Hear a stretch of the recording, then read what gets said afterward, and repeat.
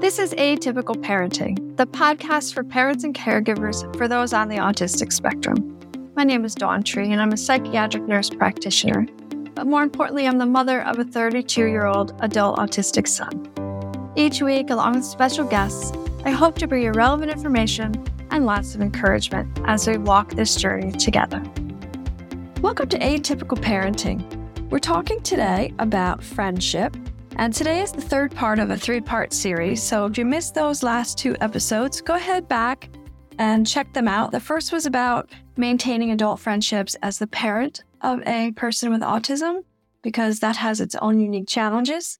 And last week was about school-age children and young children and how to help them to develop adequate social skills. And today's episode is about adults, young adults, technically older adults. When you hit 18, you are an adult in the United States. So I'm talking about young adults and adults on the spectrum. And as the parent or caregiver or someone who loves them, what we can do about it and how can we understand this whole process better. So let's start by talking about autism. And I'm sure we all know, but I want you to understand completely that autism spectrum disorders are characterized by impairments in communication and social interaction. Think about what that means.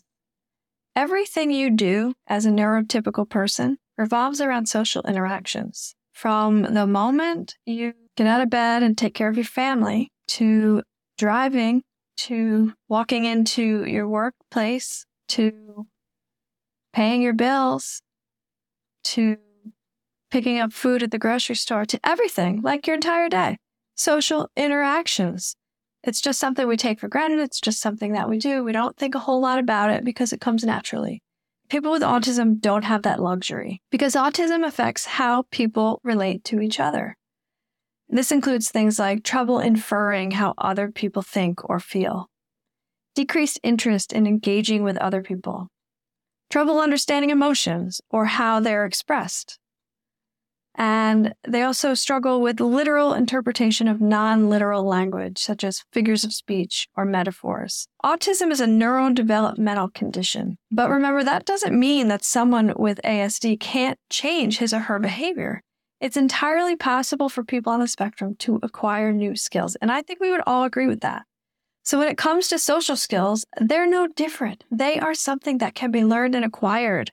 And for us to not encourage our adult children to reach their full potential is really not good. It's not right because we wouldn't do it to our typical children. Our autistic children deserve that same faith in their ability to succeed. People with autism generally have an excellent ability to develop an awareness of their emotions and to learn to manage them appropriately if they're given the opportunity. With self-awareness and self-regulation, they then will have a chance to begin to understand other people's feelings and to respond effectively. And isn't that what we want? We want them to be able to be out in the world and to be able to understand other people's feelings and to respond appropriately and effectively in ways that other people are comfortable with. Remember, social skills are an area of struggle in people with autism. But again, how insulting is it to presume that someone with autism can't learn new skills? Social skills, like any other skills, can be studied, developed, and mastered. As someone who loves a person on the spectrum, the most important thing to remember is that we want to set a goal of increased social interaction for them. If we want to do that, they must be right there with you. It has to be about their goals. Because your goals right now at this time, when your child is an adult, are completely irrelevant. Younger children, they're a different story. You have some ability, some control to get them to do things that you think might benefit them. And that's cool. That's good. That's what we're supposed to do as parents. But at this point, when your children are adults, they have agency over what happens in their own lives. If your adult child is not ready for increased social interaction, it's just not going to happen. As a parent, you can want something for them until the cows come home, but unless it aligns with what your adult child wants, you're wasting your time and energy, and you really need to shift gears. So this requires that we as parents and caregivers simply provide support and guidance if we are asked. It's really about boundaries. And I think boundaries with our adult children who have autism is a really important topic that we are going to explore much more in a later episode. So it's about boundaries for ourselves and realizing that this is about them and their lives and what they want. Sit down with your adult child and ask them, what do they want to change in their lives and how can you help them with that?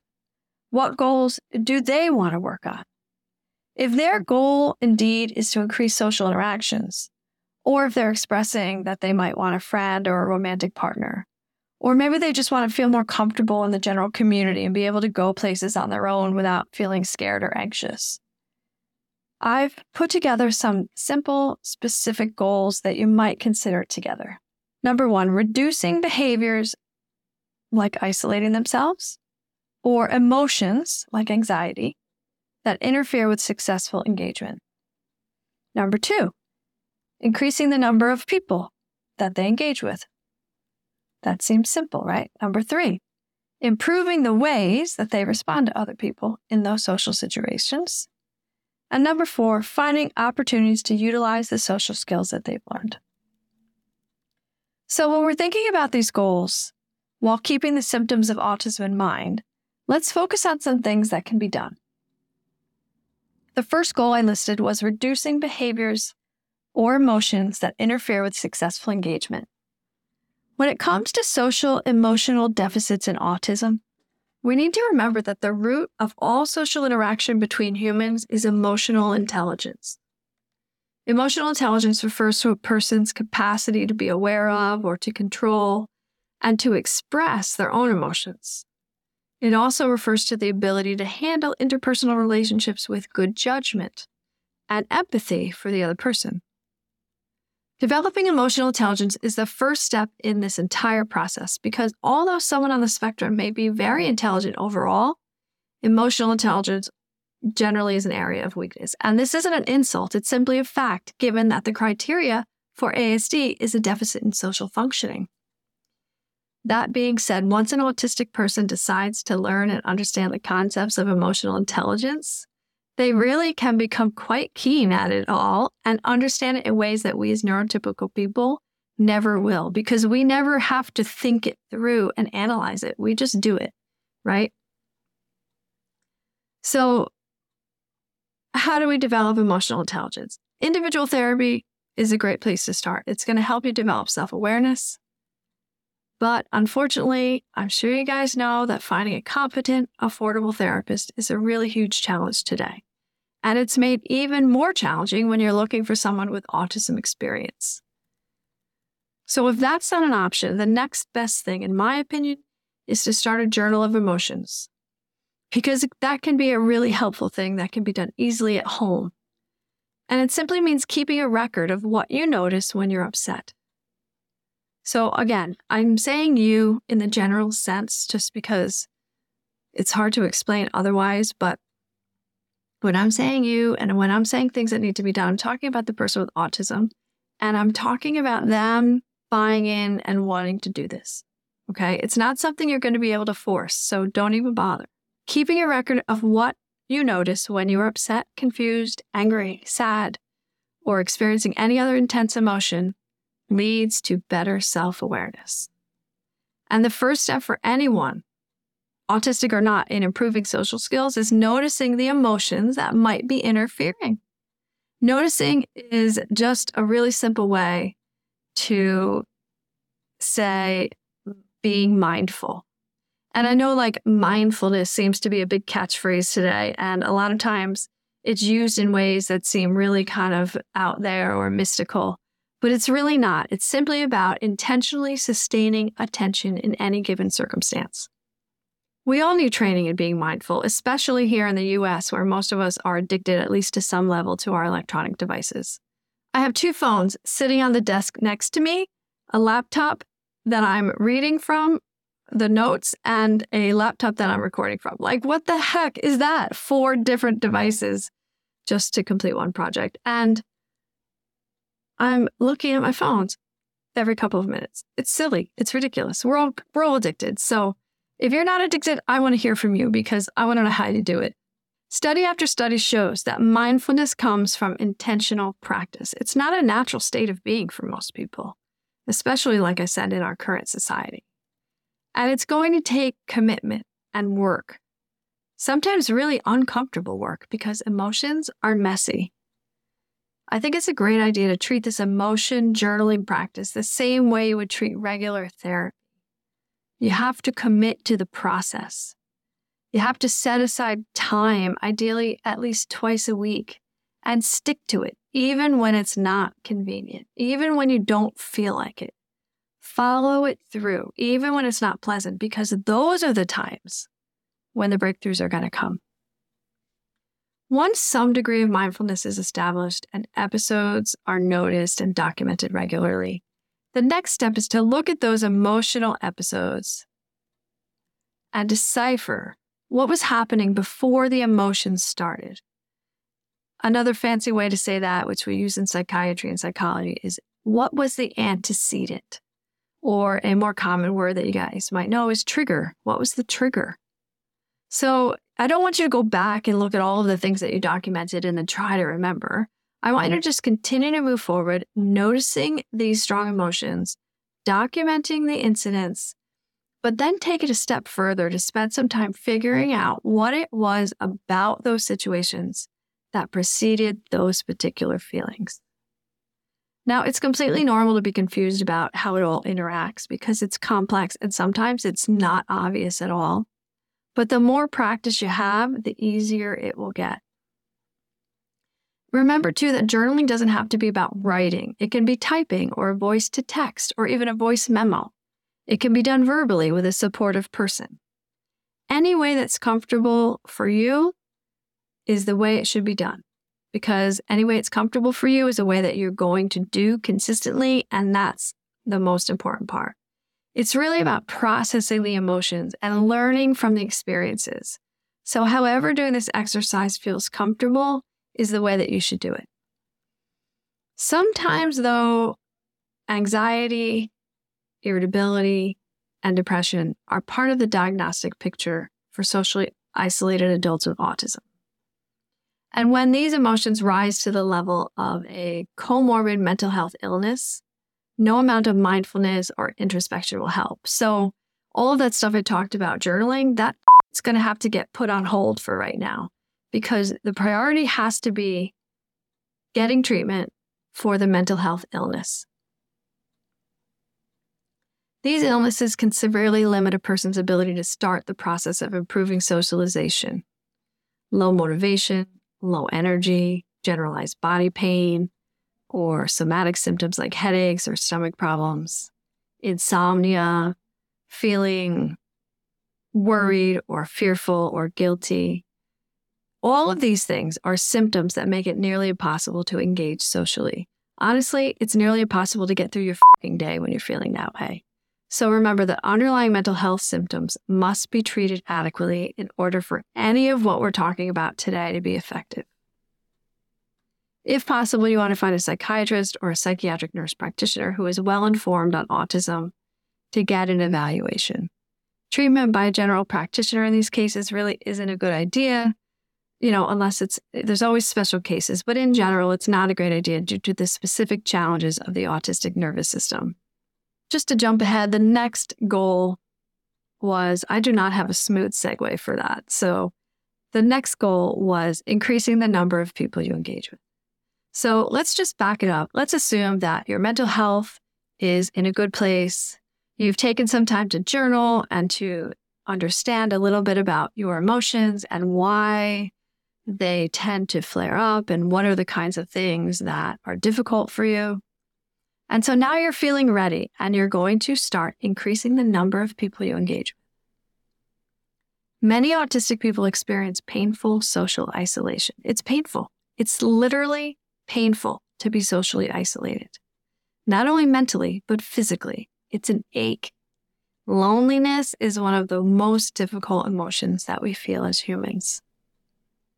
And yet the idea of increasing the number of people that a person with autism engages with can feel so overwhelming that they don't want to even start it. And so because of that, this goal will probably need to be proceeded slowly. And again, I'm going to say it again. It's got to be driven by the individual. As a parent or caregiver, you might be able to help with providing structure, like setting up a schedule or a plan. You might be able to help by accompanying the person outside of the house into the community. Those are great things, but this has to be about them and what they want. When expanding the number of people that you have contact with, you might want to start with people that you already know, like family members or close family friends. Another low-risk option is interaction with people at maybe like a drive-through restaurant or at a place with low stimulation and not too many people, like the local library during downtime, during off hours when things aren't going on. And once you get comfortable with that sort of thing, a social group can be an amazing place to develop friendships. Social groups where the members have similar interests are a really good place to start, because having common ground or something that the members all enjoy makes it easier to start and maintain conversations, right? Like if you are interested in, computers, and the group is about arranging flowers, you're not going to have a whole lot to talk about. So if you can find groups of people who all are interested in computers, that's going to be a much better place for you to hang out and to meet people. Finding groups is another tough thing, but there's ways to do it. It can be accomplished by online searches for local activities. There are activity pages that the counties generally run. Social media, things like Facebook, which personally, I hate Facebook, but it's okay. It does have a lot of great opportunities to find events in your area. There's also a website called meetup.com. I don't know if you guys know about that, but meetup.com has a specific Asperger's syndrome meetup page, which lists events that are autism friendly, or specifically only for autistic people, all over the place in all different locations. So that's worth checking out for sure. And if all that fails, you can also look for local sports clubs or public talks or art gallery events, or maybe open mic nights at small venues. You might try to find like groups with similar interests that revolve around learning a new skill. Local high schools or colleges, they often run adult education courses in things like art or language or computer skills or cooking. And I've taken some of them, and they're actually pretty awesome. So check those out. The third goal is going to be improving the ways that you respond to other people. And honestly, this ties in with the fourth goal too, which was practicing the new skills that you've learned. So this learning a new skill thing, if you can think of any skill that you've learned, I can't imagine that you picked it up immediately. You needed to practice, right? Riding a bike. You have to practice. Recently, I relearned how to roller skate. I had to practice. Cooking. You have to practice.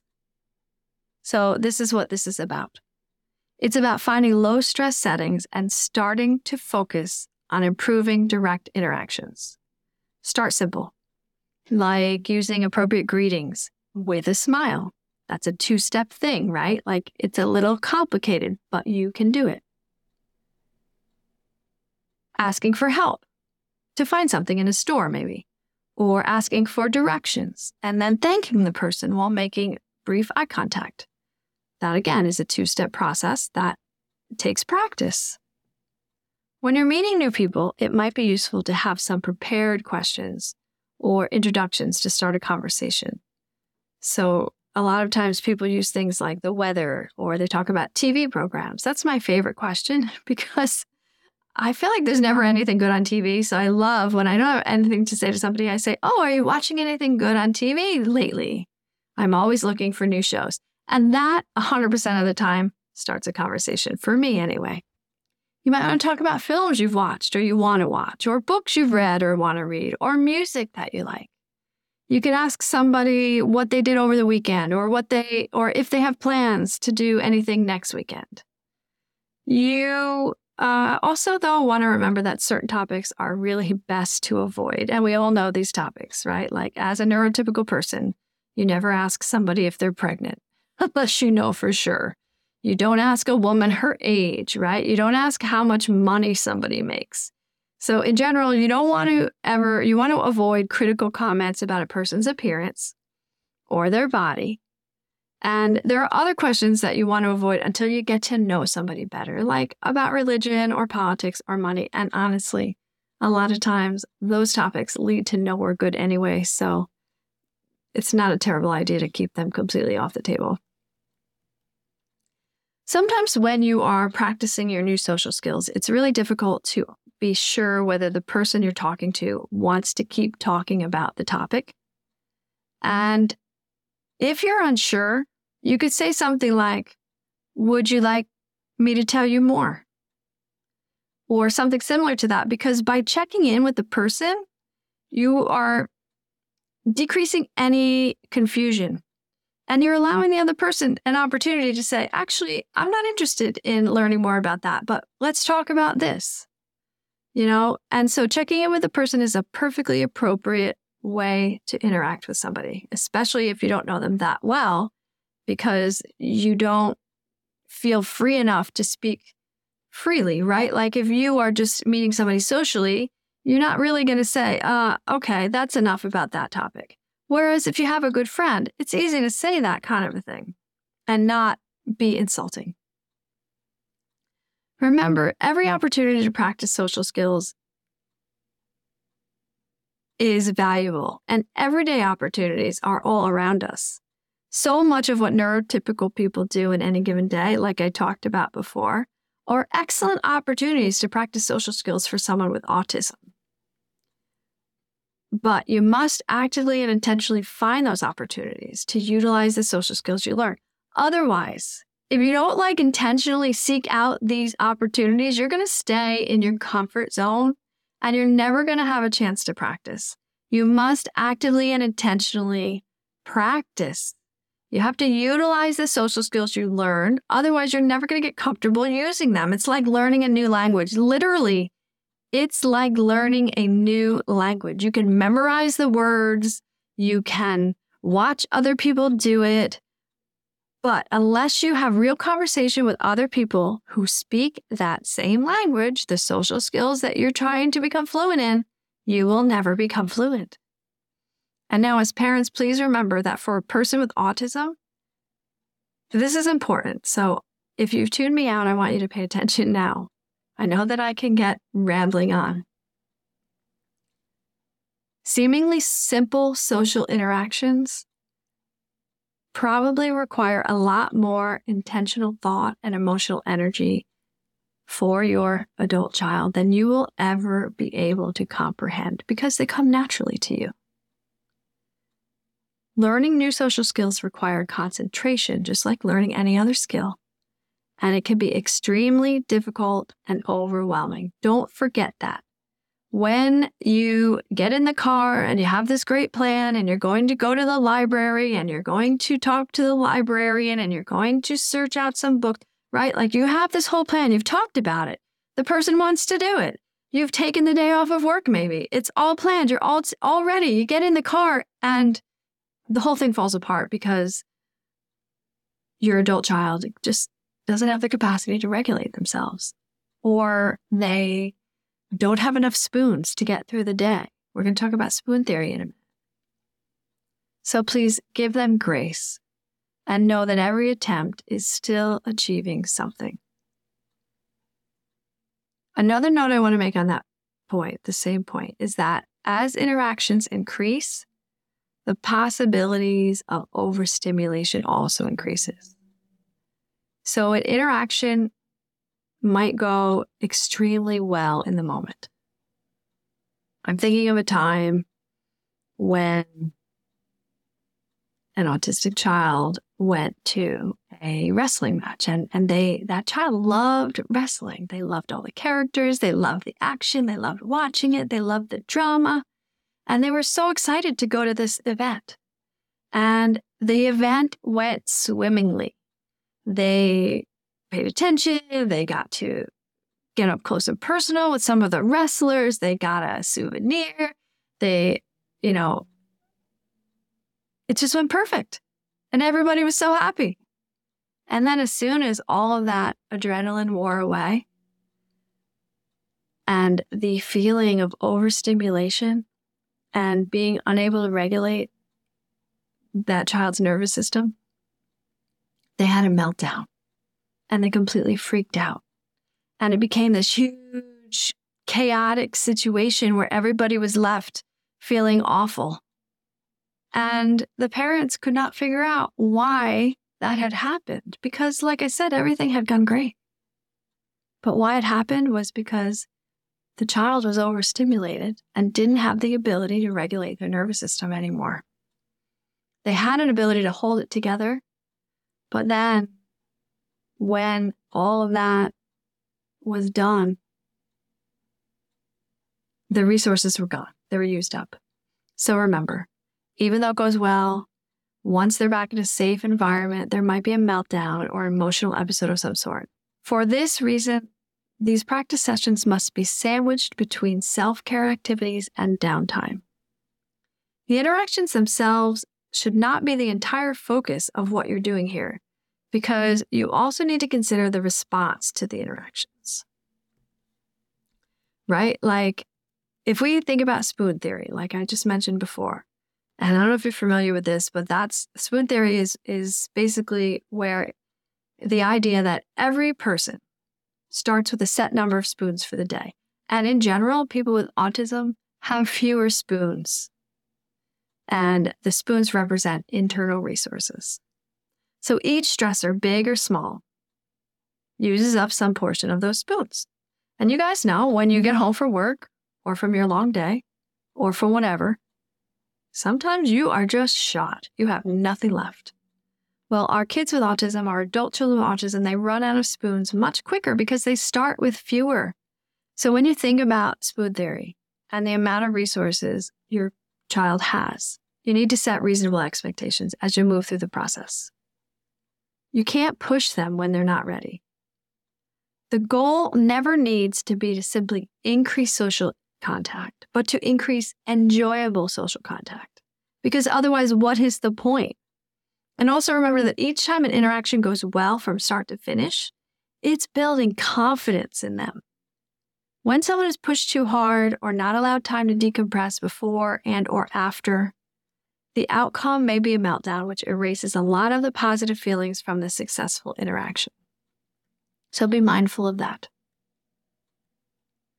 Now, lastly, I just want to discuss the topic of whether or not to tell others about an autism diagnosis. And there are both pros and cons to consider when deciding to disclose, because deciding to disclose something so personal about you, about the fact that you have autism, it's a really big decision.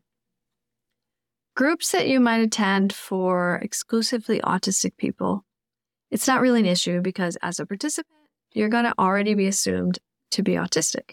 And pretty much everyone else there is autistic as well. So it's totally not a big deal there. However, when you're attending a group that isn't specifically for autistic people, it's got to be individualized. It's up to the individual whether to tell people, and they're going to make a different decision based on each individual situation. Giving people the information about your diagnosis can give them a better understanding of your needs. And the group might be able to offer additional support. But unfortunately, some autistic people feel that disclosing their diagnosis leaves them vulnerable to bullying or discrimination of some sort. If you are joining a group and you aren't sure about this, you might want to try talking about it with your family or with the person who organizes the group to see what their feeling on it is.